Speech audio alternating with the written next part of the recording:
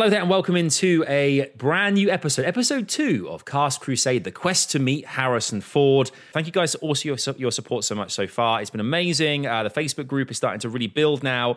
You're getting your stories through, but I had to bring on a guest today who obviously means a lot to me, but has got a bit of a whopper to tell because he was there, man. He was there when it all happened. He was there in 81 Raiders actually came out in the cinemas. My own Henry Jones Sr., my dad, Peter. Hi, Dad. Hi, Junior. We didn't even rehearse that. That was perfect. Dad, you're on the podcast. This is amazing. This is the first time we've ever done anything like this. First time I've ever done a podcast, so there you go. If there's ever going to be a maiden voyage, it should be the two of us, a bit like our own Last Crusade, but there's no happy ending. There's no leap of faiths, or there's no only a penitent man will pass. It's just you and I just talking about Indiana Jones. We both loved it. I mean, you were a big fan. I'm more pedantic than penitent, to be honest. You've always. I mean, I guess it's fair to say you're a big fan of Indiana Jones. I am, yes. From the very off, I've been a fan. In fact, the very first movie I think I took you to was probably the Last Crusade. No, it was not. Not. Probably the first time I think we went to a movie. I think it is. What? That's amazing. I'm talking proper movie, not kiddie stuff. I think the first proper movie we went to see in Reading was The Last Crusade. We're talking 89, so I was like 5 years old. Yeah, and I was slightly worried taking you because obviously having seen Temple of Doom, I thought, Jesus, he's going to come out screaming. But because I knew that it wasn't quite as bad, I thought it was okay. And I was proved right. I think that actually I had no idea that was the thing. That was my first. I knew we may have gone and seen it, but Yeah, I can't remember taking to any other major movie, but I wanted to go and see it. And I think we had a debate with your mum. We said, well, this is what's going to happen. It should be okay. Whether I was allowed to, I can't remember what rating it was, but I remember that's what we did. We went to Reading and saw it. So you thought, do you know what? If he has nightmares, fine. At least I've seen the movie and I can walk away from the trilogy feeling happy, content. And an Indiana Jones nightmare is a contradiction in terms.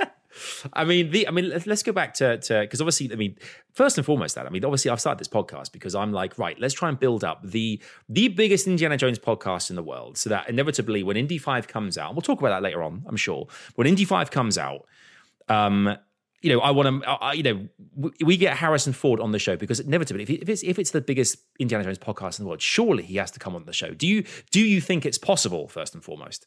Do I think that Indiana Jones is likely to come on a podcast being organised by you? Yeah, I can't see any reason why that wouldn't happen at all. Thank you for entertaining the idea. I appreciate that. Yeah, I entertained it immediately, and then who knows? If he was on the show, I'm extending the invite to you, so you can 100% be on the show as well. Okay, so that's definitely going to happen. That could get him on there. Yeah, that could help. He's like, Peter Savage is on. That is okay. Now we're talking. Okay, so okay, he's on the show. You're there too. And B, if you could ask him any question in that moment, what would you ask the guys? Is there anything you kind of think that's not been asked, or I'm interested to find out that thing, or that happened in the movies, or just something completely? What would you ask him? I'd really like to know how he felt at being second choice. Yeah, that's a good question. Did that in any shape or form affect his way that he dealt with the role, realizing he hadn't been the first choice? And realising that Tom Selleck had been the first choice, and obviously seen the way Tom Selleck acts, and wondered, should I be a bit like that because that's what they originally looked for? Or should I just be Harrison Ford, Star Wars, and that sort of stuff? So it'd be interesting to, I guess, just when he got into the movie and had to think about the part, where he started from. Yeah, that's a great question, because I think it must be a thing as well, because Tom Selleck must look at those movies and obviously be gutted that he's not part of them, but at the same time think, Harrison kind of knocked it out of the park, so I'm going to let him have that one. Yeah, I mean, that's the problem, isn't it? I guess that happens a lot where, you are going to take the part and you can't for some contractual reason, and I can't think of any now, but there must be loads. And then the guy who comes in and takes it over almost looks like he was born to do that role. So you think, well, do you know what? Fair enough. If you get it right, and clearly he got it right, because when you think of Indiana Jones, you can't think beyond Harrison Ford, inevitably.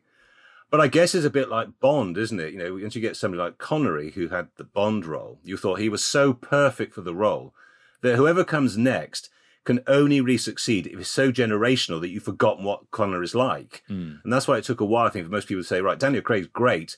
You're saying that because you don't really remember Sean Connery because you're now too young. Yeah. But so for me, I can't get past Sean Connery as the Bond. Yeah. And so whoever takes over, it's difficult. I'm putting it out there. I always rated Dalton. I think he was a man before his time. I actually quite like Living Daylights and License to Kill. I thought actually were really good movies, but because he kind of took it in a direction which wasn't that kind of slapstick Roger Moore style. It was more kind of a bit more serious, and I quite like that for Bond, and I think that's what makes Bond kind of. I agree with you. I thought he made a good Bond on one level. So I thought he brought a real serious sort of depth to the role, which is what Craig has done. And after the antics of Roger Moore, I think we needed that. But at the same time, he never seemed to me to have the same charisma. Yeah, he just didn't have the it that just made him like Connery. Was a good actor, but there was something about him, something almost leonine about him. There was something animal about him, something cruel about him that just gave him the edge that you never felt Dalton had. But I mean, Dalton performed it well, and I said after Moore, it was quite a relief to have somebody that wasn't just trying to make it a joke. Yeah, because that's what I think Moore did. And then you had Brosnan, who was like the really pretty boy, and then you had Craig, who in my view is probably the best since Connery, because he then brought it back to a man who was emotional, but also could be a bastard. And I think it's important. I mean, I think as well with I think after the Bourne movies as well, because I remember seeing the first Bourne Identity, which didn't have a I remember when it came out, like, and I only read the book after you recommended it to me after the fact. Like I'd seen the movies, the trilogy, and you were like, you got to read the Ludlum novel. It's great. Yeah, the Ludlum novel's brilliant. It was brilliant, but the novel I didn't. Yeah, it was one of the first times that I thought the movie story was going to be the same as the book, but the book is so different, like such a different story, and a lot more detailed. I thought they can obviously, and naturally that's going to happen because the book's a bit of a monster. It's huge. It's about 400 pages, so you've got to fill it with something. Yeah, and I mean, you're a massive reader as well, so you kind of, you've read. Do you have a favourite book? Yeah, well, I have a favourite writer of crime fiction. Go on. Well, I have a couple. So Ellery Queen, I'm a real fan of. Ellery Queen is a very different kind of crime detection novel. There's always a twist to the way that the clues are given to you. So there's so a man is killed, okay? And when they find him, his suit's been turned inside out, and every element of the room which he's killed has been turned back to front. Now, if you get confronted with that as a rationale for a murder, how can you not read to the end just to find out what the nonsense was all about? So Ellery Queen's really good. I like Earl Stanley Garner, who wrote Perry Mason, because I love the crime, because the courtroom scenes, they're brilliant. Mm-hmm. I like a modern one is Colin Dexter. The Morse books, I think, are much better than the TV programs. The Morse books themselves, there's only about 15 of them or 13 of them. They are brilliant. So, but I have loads, and you'll find there's one or two that I like from different authors. Yeah, my father has always had a library in his house of some degree. Like there's always been a stack, like a bookshelf, just full to the brim with and we're talking like old books as well. Like you would regularly, I think, get like. Just like a bookstore and kind of find like stuff like in the, Yeah, I want a book that's been used as a football before I read it. Yeah. God forbid anyone goes to you. I got you a bit. Look, Pete, I got you a Kindle for Christmas. You got me a what? A what? No. I couldn't do a Kindle. I'm sorry. I need to feel it in my hands. I'm talking about book here. I need to have something that I can actually turn over a page. But also I like the idea of a book, when you're sort of getting through it, you're getting to the climax of the book, and you sort of feel that as you get towards the end. Yeah. You can't even with a Kindle. So yeah, totally. So I am old-fashioned in so many ways. I mean, with Kindles, you do get kind of the percentage, what's left. That's to a degree, but then again, you can't feel like you said. You're assuming. Real. Yeah, it's not real. It's a number. It's not real. No, it doesn't have it's not three-dimensional. It doesn't count. But I mean, let's this being an Indiana Jones podcast, I guess we turn it back to Indiana Jones at some point, and it feels like a time to go back to the very beginning of kind of your introduction into Indy as such. I mean, we've talked before about how you kind of found Indiana Jones, and that's why I'm encouraging. I remember sharing you the idea for this podcast with you about like kind of getting people's stories to kind of to share stories about Indiana Jones, because a lot of times people have like negative, I guess, kind of ideas of the kind of particularly the fourth movie, which we don't really talk about, and I saw that with you for the first time, and again we'll talk about that later on. But like with the original movies, Raiders comes out. We mentioned Tom Selleck originally, but it's Harrison Ford. You were there obviously in 81 when the movie was coming out. What do you remember of the kind of the marketing around it, and how did you actually go and see the movie? Okay, well, I was in the early 80s, well, for a considerable time after. I worked in a London advertising agency, okay, and I was what we call an account manager. So I was the liaison between the client, who clearly wanted to advertise their products, and the resource of the agency. That was creative people, that was production people, that was strategic planners, that was the media department. And these were big clients, so the media department got quite a bit of money to spend. So when a couple of tickets came up for a movie premiere for media departments in London, one of my media guys said, "Do you want to go?" And I said, "What is it?" He said, "Raiders of the Lost Ark." Well, my first impression was, well, that must be Noah's Ark then. Obviously. So that must be the ruins somewhere on Mount Ararat, and they must go somewhere. And then they said Raiders of the Lost Ark. And Raiders is sort of like boys' own adventures. It was a very strange expression. I thought, was it pirates or somebody going to rob it? It just sounded a bit funny. But you thought, well, it sounds okay. Raiders of the Lost Ark. I'll go and see somebody get to Noah's Ark and see what happens then. And then I did a little investigative work. You didn't have the internet, so you had to find out what you could. And I knew it was starring Harrison Ford. Remember in 1981, Harrison Ford, well, he was mainly Star Wars sort of guy. There was not real the big history that he has now. So, but you thought, well, he's okay. I've seen Star Wars. And Denham Elliott's in it. Well, he's one of those sort of strange, sort of sleazy old British actors. And you thought, well, that's odd. In fact, at the time, I remember there were a lot of English actors playing butlers. Do you remember John Gielgud was in Arthur? And then you had Denham Elliott himself playing Coleman in Trading Places. So I thought there might be some eccentric Englishman. And, there were so many sort of strange thoughts. But John Rhys-Davies, who was in it, I remember from my favourite programme, I, Claudius, because John Rhys-Davies played Macro, who was Caligula's sort of henchman. So I thought, this is a strange bunch. So I knew a bit about that. And then there was Steven Spielberg. Again, he'd done Jaws, he'd done Close Encounters, hadn't done E.T. yet, so we didn't quite know the storyteller he was. But I knew a bit about that. George Lucas, I'm not even sure I knew he was producing it. Really? I can't remember thinking George Lucas, because if I had, I'd probably thinking, oh, it's Raiders of the Lost Ark in space. So I wasn't sure about that. So, there's very little to go on. John Williams' music, I hadn't really discovered. So there was very little apart from this misconception that it was about Noah's Ark rather than the Ark of the Covenant. And beyond that, I had nothing. I mean, Nazis? Where was that going to come in? Yeah. We didn't have any idea. So I went to the premiere.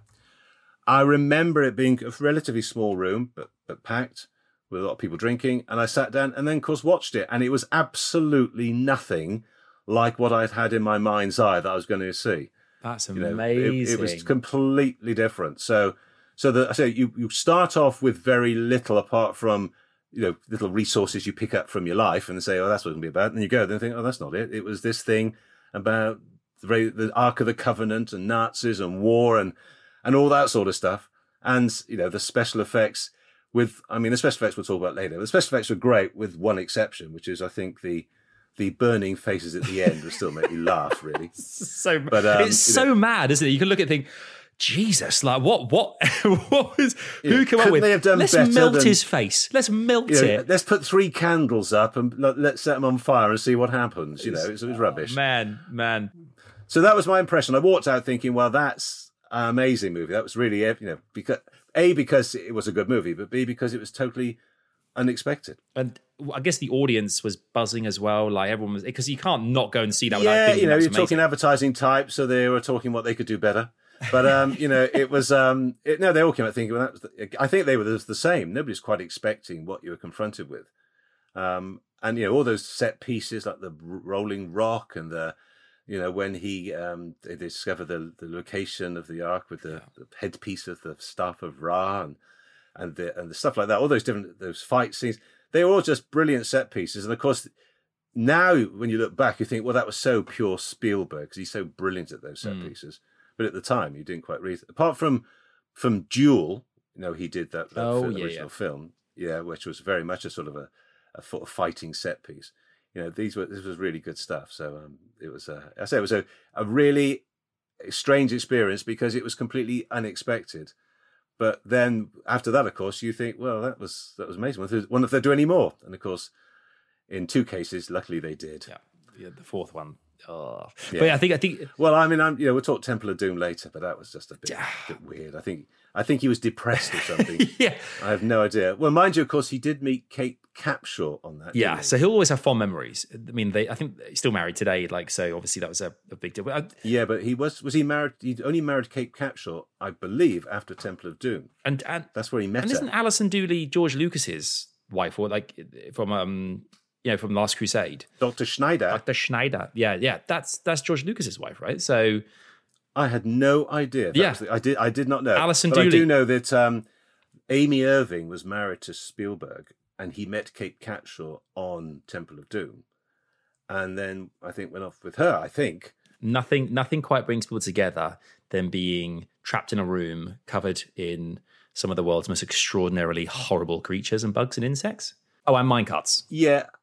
I mean, it was. I think when you start ripping people's hearts out, so dark. I think you then get, that becomes a bit more of a ghoulish thing that you don't really want kids to. Because obviously, if having seen Indiana Jones, the first one, you now have an expectation of the second one, and that was bleak. Yeah, it's dark. But that time period as well when you watch Raiders, I guess you had no access, obviously, because I guess it's word of mouth that promote the movie, because there's no internet. I've seen the trailer now. The trailer is I don't know if you've seen the trailer for Raiders, but it's so dark. I don't know if it was ever a thing that you saw. Was it even out there or posters? No, I to be honest, until somebody said, "Here's a ticket to go and see a movie. Do you want to go to a movie premiere?" Then, yes, I'd like to go to a movie premiere because that'd be fun. And then you told the film. I can honestly say I don't remember reading anything about it at all. That's crazy. Because of how much of a cult phenomenon that Indiana Jones is to a degree. Like you kind of think Spielberg and Lucas, surely that's going to work. But then obviously we cut to the fourth movie. I mean, the fourth movie, you and I went to go and see this together. We've been waiting 19 years because we've both seen the trilogy, particularly, well, I say trilogy, 1 and 3, many times. And here comes, I remember the trailer coming out. Because do you remember when there was you and I would always discuss kind of fan theories about like what we heard, kind of like they got, and I remember there was a stage where we both loved the idea of it being called Indiana Jones and the City of Gods. That sounded great. Yes, because God remains a really powerful tool in Indiana Jones, because of the 4 movies, the 2 where God sort of turns up are the ones that seem to be the best. Yeah. So when he says City of Gods, you thought, well, maybe there's something mythical. Maybe it's something, he discovers Zeus. Because who knows? But you felt that had a way to go. And then when you realized it became the Kingdom of the Crystal Skull, which is a mouthful, your heart began to sink a bit, and you think, well, maybe it's a treasure. And then you begin to hear, oh, it's UFOs and it's space travel. Yeah. And then you think, well, shall we go or shall we not? But we'd be better. Yeah. And then we wish we had. I wonder. I'd love to ask Spielberg what his thought. Because the fan reaction was pretty savage. I think to that movie, but like just the idea of like. Because I know, I guess when he's talked about, the fact that this movie, obviously Indy being older, it's set in the 60s, and obviously you can have like, UFOs, extraterrestrials, very prevalent in that time, and Roswell and that kind of stuff. Yeah. But at the same time, like, I guess we as fans, because I think they're trying to obviously, and I get trying to appeal to a new audience as well. A lot of films these days are. We had a conversation earlier. I was like, the best movies were the movies in the 80s. They were darker. They were kind of more adventurous to a degree. These days, it feels like it's always kind of trying to play to the family card, because that's the more eyes on a movie, the better in this day and age. Whereas making the movie that back in the day, that was kind of, you had the passion to make. It didn't depend on box office kind of tickets necessarily. Obviously, that's always a key factor. But nowadays, it feels like kind of the whole kind of mutt swinging in the trees, like vines with monkeys and killer ants. It was just mental. The fourth, it's just bonkers. Yeah, do you know what? And I don't. This is probably completely untrue, but when I see it, I just wonder if Steven Spielberg really believed in it in the same way. Even the way it's edited and the way that the story unfolds, it feels a bit patchwork quilty. It never feels to have the same flow, and you just wonder if he was doing it out of some duty to the fans or some contractual obligation, as opposed to a real desire to do another movie. So totally. It felt a bit of a cop out because it's space, and I think it became, for me, it was not as enjoyable, because I think the first, certainly 1 and 3, felt like it was a labor of love, a passion project. I felt that the number 4 was the fans have been asking for it, so we better do it, and we knocked it up in 40 days, and away we go. Yeah. And I hope number 5 isn't the same. We better do it before all of us drop down, on the ground. Yeah. We better just get it done. Because if that's the case, then I don't want to see that. I don't want to see a movie that's done just to pander to my taste, or to pander to my sort of sense of nostalgia. Yeah. I want to go to a movie because it's a good movie, and it reflects what I've invested in Indiana Jones so far. Yeah. I think that with the fourth movie as well, the patchwork element is totally on point, because I remember watching that with you, and I remember at the end of the movie, my head was in my hands. I was just a bit like, what? We went with, it was you, me, and your youngest, my little brother Tian as well, the three of us together.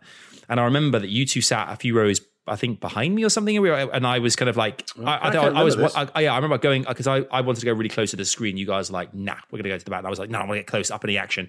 Yeah. Got really close, head in hands, and I was like, I don't understand what I just watched, because there were so many parts of it. Because obviously with the biblical side of things as well, you have that natural like, oh, that's from that story that's in the Bible. I can connect the dots there, because that is, there's a kind of like the context is actual, Christianity that we know and understand to a degree of what is and how things came to be. When you've got like an alien element, which basically anything goes, you can just invent anything, pull any kind of random MacGuffin out your ass and kind of make it a thing. Everyone just goes, okay, you have to. No, but I think that's the point, isn't it? The numbers 1 and 3 and the bits to 2, you hear about what the thing is, what is the artifact, and you go after it and you get it. At the beginning of 4, you don't know quite what you're going after, and you only discover what it actually was you were going after and why you got it in the last few scenes. So you've got to wait and to go, oh, it's the crystal skull of that alien, and when you put the alien on, they've all got their crystal skulls and blah, blah, blah. As opposed to the Ark of the Covenant, we found it, oh, look what it does. Or we're looking for the Holy Grail, we know we got the tablets that will get us to the canyon of the crescent moon, and then you get there and you find it. So to me, it felt like there was a journey that it was a bit like a Columbo murder mystery. You get told who gets killed, and you find out how it happens in the end. And I think this is exactly the same premise of numbers 1 and 3, and a bit to the Shikara stones and all that stuff. You get given an indication of what that's about, but obviously there's other things about child slavery. Yeah, I mean, number 2 was such a different, because it's so much darker than the other movies. Yeah. And you kind of wonder whether or not, because I guess there's at this point, Raiders of Success, there's a kind of repertoire now of, obviously we now know that Lucas was kind of into those kind of like, was it those old serial cartoons that we used to watch, and that was kind of the inspiration. Yeah. One thing I think you brought to my attention as well, there was a really old comic book character called Doc Savage, of all names. Doc Savage. That's right. In fact, there was a TV series made by a guy, starring a guy called Ron Ely. Mm-hmm. And Ron Ely, when I was a kid, was my Tarzan, because he was Tarzan on the telly. And suddenly he turned up as Doc Savage. Who was the inspiration for Indiana Jones, right? I think he was one of the guys who apparently inspired the guy. Could be, because he was a similar sort of guy who looked. I think he was after artifacts, but I can't. Well, as our namesake, we'll take credit that we're part of the family. But I think that was the interesting thing, really, is that you kind of have this. You get into a degree, and I think with a lot of the stories that have kind of spawned since, and the kind of the canon that is the indie universe, like you get Young Indiana Jones. I didn't really watch Young Indiana Jones. I don't think you did either. No, nor did I. Was it called the Young Indiana Jones Chronicles or something? That's right. No, I just never really. No, I couldn't see. I never quite get why you used to see a young kid play your hero, because it's like I know that there's books about young James Bond, and I thought, well, he's either James Bond or he's not. He can't be his little nephew. Well, I think this is. I think I'm purely this is assumption here as well, but I remember there being a lot of characters from history, and it was almost like kind of like a dramatized like kind of history lesson in some ways for kids. Like it was kind of like they would bump into kind of these iconic figures from everywhere, which way, shape or form in history, and then you would interact with them and you find out about their stories. So it wasn't really the same, I don't think, personally. People that are listening probably thinking that was the best thing ever. It just didn't really. It didn't really hit. It didn't really kind of hit. I need an artifact that when you find it, it does something splendid. That's what I need. I need a Bible and God powers. I need a Bible, an artifact, and a miracle. Thank you. Give me a miracle all day. That's a T-shirt right there. Give me a miracle all day. I think with the second one, you're right, the Shankara stones, and you had there was some. I think it was like the second one is that there are some the actual opening sequence of like the plane and the inflatable and the mountains and it's all insane. Like the opening kind of like dance, even when that kind of the guy, what's that guy named the guy in the bar at the beginning? Because we meet Short Round obviously, but that guy who's like on the adventure with Indy gets shot, and you kind of go, oh my God, one of Indy's mates has been killed. David Yip? Yeah. I don't know. His name is in the... Is it? Yeah, in the movie. Oh, God, I don't know. But he... Yeah, so he gets, obviously you meet Short Round and you meet kind of like Willie Scott and that can on that plane. It was the whole opening of the movie is really great, very entertaining, like really cool.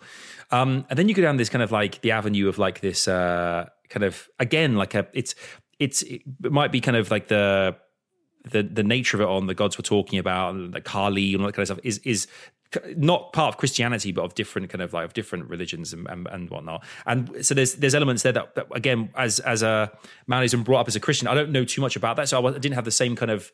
I'd say the same kind of. It didn't resonate with me as much. I guess that's what I'm trying to say. See, I don't feel quite the same. Okay, so I felt the opening sequence was completely overblown.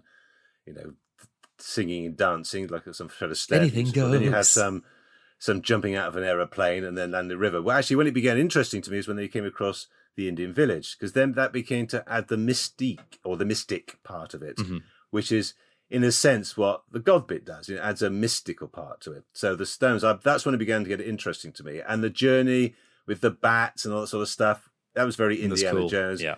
So the mystic bit to me was when they meet the Indian the Indian family. Okay, that's or the Indian guy, the priest takes it back to the family about the children disappearing, and then that guy turns up with the stones.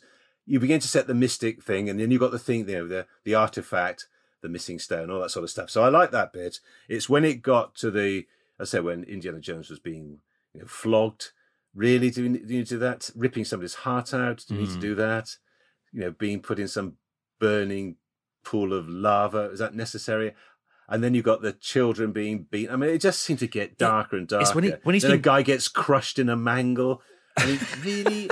I mean, having said that, of course, in the first film, somebody gets his head blown off by a propeller blade. So this is true. Although that bit, I mean, the monkey brains as well for me. I was just like, what? Like, that guy goes monkey brains. I was like, that to me was a bit like, what? Like this is so weird. And I mean, obviously, Indies they're going, is about shockability, isn't it? Yeah, let's shock the audience. Yeah, totally. By doing stupid things. Chances are, I believe that they do eat monkey brains. I mean, it is. Yeah, it could be a thing. I mean, but, when they were picking up those eels and they were slavering around or squeezing them into their mouths, and you think, oh, all right, okay, yeah. You've got the yuck factor. Thank you. It was that kind of. It was when they were kind of pouring with that kind of when they kind of turned Indy kind of like into dark Indy and had that kind of like that severed like mummified head pouring that liquid down his throat. Thinking, this is really. It really was an attempt, demonic and weird. To move Indy on, but to a point where it didn't feel like it needed to be, or that it was actually quite the same, same movie. And you think of 3, where it just took you back, and you felt, well, that level of, there were some things going on in there, not particularly great, but you just felt that was the right tone. I felt that this number 2 was just the wrong tone. I love the opening of number 3 as well, with the kind of young Indy, River Phoenix, obviously, who plays Indy, and you're going through the kind of origins of how Indy was. And I love the fact that you kind of go the circus train, the whole opening set piece in that movie. I just absolutely love the music as well. It's amazing. And I think when you get to the bit where you're at Indy's house, you kind of meet the guy who kind of wears the fedora, like kind of like Indy, who's like Indy in his own right to a degree, but not like kind of like a even bad to the point guy. Where he got his scar on his lip from the whip and all those little things. And I think that was, and again, see, that to me is why that film is also good, because it actually was appealing to the Indiana Jones fan. Yeah. Okay, and I think that's also very important. In the end, you have to recognise that these movies are, yes, anybody can go and see them, but because they're called Indiana Jones and not just the nature of the movie, you can't just not go if you're not an Indiana Jones fan. You've got to go because you actually like him and what he represents. And that's why, him getting so old now, it's going to be quite a difficult journey, and be interesting to see how they deal with that in 5, when clearly they can't say, well, see you in the next one, because they'll have to wheel him in. I know. So this last one's going to have to either be the end, like Bond, it's either the end of him and someone else just takes over the role, which would be difficult, or it's a passing of the baton. Yeah, and I don't know how they're going to do that. There's tons of speculation out there at the moment, and I've discussed with you a little bit about kind of what I've heard and what Indy 5 looks like, and everyone's got like a lot of kind of their 2 cents to throw in to kind of like give their opinions and things. I think one thing I've seen, like I said to you last night, I went to go and see Ghostbusters Afterlife last night, and there was, I'm not going to spoil anything, but you could see how they've brought characters back from from the past, and you can kind of see the kind of de-aging process. We saw with the Mandalorian, we saw that in season 2 as well, like that epic ending, like that. There's de-aging and kind of the deep fakeness out there now that you could in essence bring back a younger Indy to play a part of that fifth story, that kind of fifth chapter. And there does seem to be kind of like the kind of running theme does seem to be there is going to be some kind of like time portal element to it, and back and forthness of like, where the movie's set, because you kind of see. Yeah, look, I buy all that, but the question is, why would you? Why can't you? If number 5 is good, let's say it is. Let's not say number 5 is good. Spielberg ain't going to do any more. Well, he's not doing this one. No, exactly. So Williams is not going to keep writing. So, 2 of the sort of the foundation stones to them is going to go. Indiana Jones, Harrison Ford is not going to play anymore. Why don't you just like one of his artifacts? Just let it become an artifact. That's the way it is. That's the way it ended. I don't quite understand. Well, of course, I understand commercially you want to keep making it move on. Yeah. But I just don't buy why you've got to force feed us another Indiana Jones or whoever takes over. Because in the end, will I go to it? Well, we'll go to the first film for curiosity value, but unless it's an extraordinary piece of cinematography or a brilliant film or whatever, I can't see me going again, because I'll always hanker after what was. Yeah, yeah, and I think from the sounds of things as well, like obviously people are saying that Phoebe Waller-Bridge has come in to kind of half write it, half star in it. Potentially is going to go on to be the new Indiana Jones, and that's going to be like, obviously Disney Plus now own the Indiana Jones franchise, and they want to make like TV series out of it, and how they can. So that's and I get that, but you're right. Like from all the photos you see from sets and things of Harrison Ford, you think, dude, he is like 80 years old. This is it's just like this. Yeah, a bit he's kind done of his bit for King and Country. That's for sure. He's done his. I mean, don't get me wrong. Force Awakens, I actually enjoyed Han Solo coming back. I thought he was good in that. He was solid as Han Solo. It was good. Not necessarily happy about the way he kind of, departed Star Wars and that, but I thought he played Han Solo well when he came back. Indeed, I'm just a little bit, I'm apprehensive, but I think, Well, I guess it's also the role. When he comes back in Force Awakens, he comes back as an old guy. Mm-hmm. So you expect him to be old, but Indiana Jones doing what he's doing, you wouldn't do that if you're an old guy because you're too old. I mean, the things he has to do seem to be far too demanding for an old bloke. So, I've no doubt he's a very fit man. I've no doubt he'd do everything and it'll all be brilliant, although he seems to keep breaking something every time he does any stunt. But in the end, as the Indiana Jones, by its very nature, is an incredibly demanding job because you're dealing with extraordinary obstacles. Yeah. This is exactly. I mean, so, just give. Look, you. I think you're with me on this. Just stick him in a cave, give him a little book with like how to get out of certain situations, and just let him wangle or Sherlock Holmes his way out of different scenarios. Don't need to be physical. Just use his brain, solve some puzzles, solve some riddles, find something that belonged to Jesus or God or something, and then just go. It belongs in a museum. Yeah, I don't think. I don't think the thing about Indiana Jones, or my view about the way he plays the role, the most important thing is never the adventure; it's the artifact. Okay, so I don't think he's the only people who want to see all these wonderful different traps is us, really. But I think if you take that away, that I think that's part of the magic of it. A stone rolling to block a cave, which is being chased by or whatever. Yeah, I mean, and also some of the far-fetched stuff like. The one that gets me always in number 1 is when he sticks his hand in the light and these great spikes, these pointed bamboo sticks. Where is the photosensitive cell in 4000 BC that was created to enable that to happen? Things like that I think are a bit absurd. But I think the traps are great. I feel exactly the same way about the Word of God in The Last Crusade, the second thing, where it's like you've got to walk over. You got to spell out, Jehovah. It begins with an I. That kind of moment. But like you see that below him is this chasm of nothingness. But the stupidity of that, by the way, is there is no J in the Latin alphabet, right? Yeah. So why did someone write the letter J? It doesn't exist. How could you write the letter that doesn't exist? So you've just solved something that not even Henry Jones Sr. solved in his Grail Diary. But that's true. I've created a letter. He might have made it a squiggle with an ant at the top and said, well, but what? How are those things though all being held together? And some of them let you fall through, but some of them don't. Like I don't like physically that doesn't make like physics would not allow for that to happen. I don't know how it's a thing. No, not unless you had a series of columns and the letters are on the columns and the non-letters are not. Yeah. But as you see, he falls through, and when he falls through, there is nothing holding them up. It's just an empty, vast space of expanse of nothingness underneath the canyon of the crescent. I don't even know what that is, but well, that's a little. I mean, and then he crosses a canyon within the canyon of the crescent moon, which obviously is when he sees the pathway that's invisible. Oh yeah. Now we're getting into the nitty gritty of this. I think I might have to write a letter of complaint.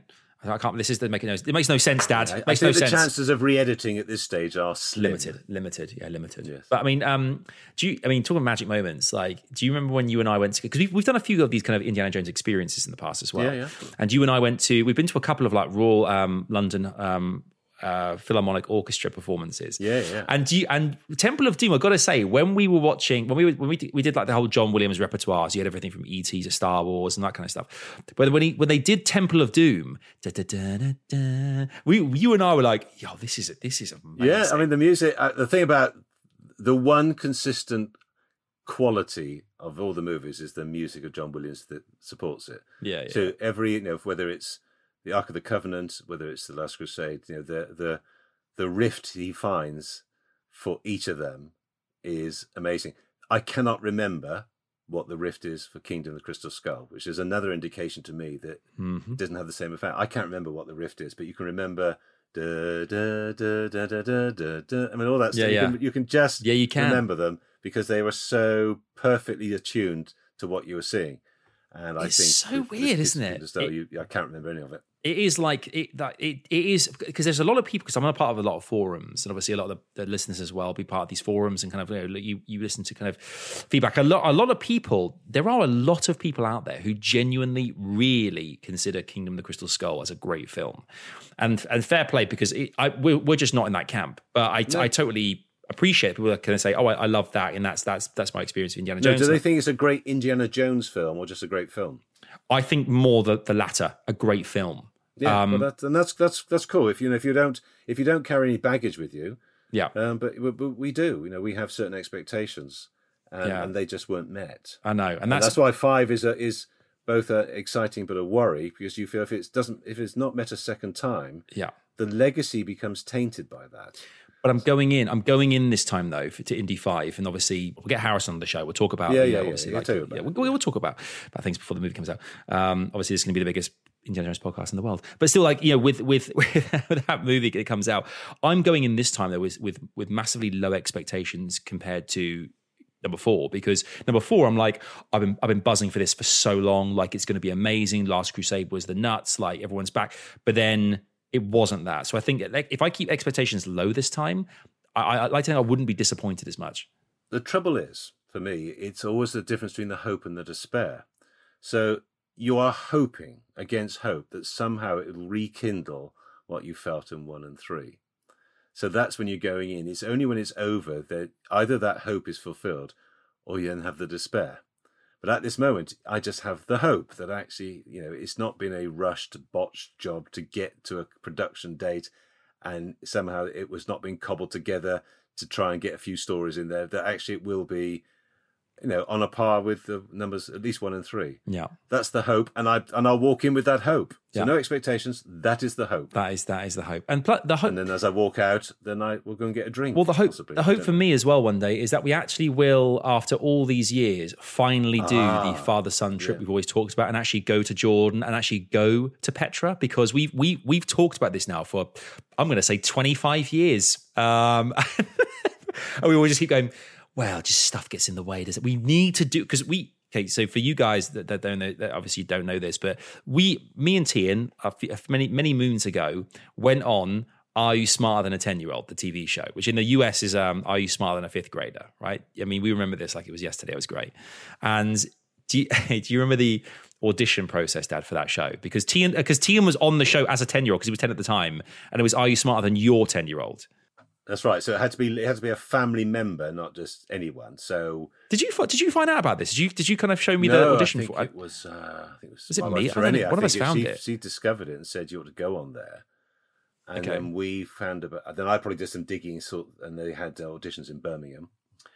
And so the night before, we were thinking, well, what should we do? And I think it was me who said, well, why don't we just reenact an Indiana Jones scene? And we started because we had, I think it's one of these characters, a Pokemon character that looked a bit like the Pikachu that looked like the statue. So we sort of worked back from there. And in our kitchen, we created where, as you will recall, Tian was Indiana Jones and you played the role of the cave. And so and it was so good. I mean, come what may, forget the audition. It was just a hilarious evening doing that. And then I found some music from John Williams. It was actually the music from when he discovers the location of the map room. The map room. But nevertheless, in the Well of Souls. But nevertheless, it was just such a fun thing. Unfortunately, of course, I never actually saw the audition, so I have no idea to this day. Oh my God! So but I hear it was good. So we obviously, as you say, we got to this point where we didn't. I think I was going away the next day with work or something. I was going away, and we didn't have long to figure this out, as you said. Because the idea was we had the application form, which we made really kooky. Yeah. We sent this kind of really fun application. They were like, right, we want you to come in and see us in Birmingham, do an audition for us. And you're right, we kind of went, let's just reenact because we were going to do like a poem or something. I don't know what we were going to do, but then we were like, let's do something a bit out there. Let's reenact the opening scene of Indiana Jones. And immediately, even with Tian being 10 years old and me in my kind of early 20s, we went, that is the one. That is the ticket. So we just went and I'm obviously doing like the tarantulas. I'm doing like my kind of like fingers on his back, like running up and down, and the spikes of my fingers coming out. Right. And you were the branch that he puts his whip over and swings across. Exactly. That's right. It was, and I remember it like it was yesterday. And we went into like this room because you weren't allowed to come into this first kind of interview room, and we were interviewed separately. And this guy, I was asked, so the first question he said was, "So what are you going to be doing for your kind of your piece today? You and your younger brother?" And I said, we're going to be reenacting the opening of Indiana Jones. And he went to me, sorry, what? And I went, we're going to be reenacting the cave scene from Indiana Jones. Yeah, Tian's going to be Indiana Jones. I'll be the cave. And the guy went, just so you know, this is very strong for the show. I think you're going to get in. Just so you know, kind of a wink. And he was a bit like, everyone else today has done poems, but you guys, I love this. Went into this room, played the music, and we had set up all the different stuff. Like the chair had a Pikachu on it, everything that we rehearsed. And the moment that Tian walks in with his little hat on, he had like his little whip that we got from like Disney World or something. He looked the nuts. And I remember hearing that, and you could feel everyone in the room, the tense, because it was so tense because we'd rehearsed this whole thing. And Tian was 10, just like slowly what. Honestly, and don't forget the fingers at the end. Do you remember when he just did the twitching of the fingers as Indy was picking out the...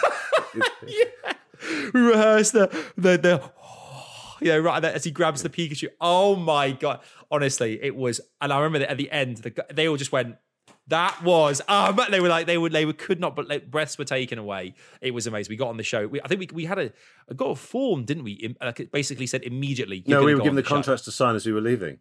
Yeah, exactly. Which I think is kind of not a bit. I don't know if that's regular. That happens on TV, but like it's like a golden ticket in a way, or the golden buzzer. And then obviously on the show we were like, oh, what are we going to give? If we earn any money, Noel Edmonds hosted it. What are we going to spend the money on?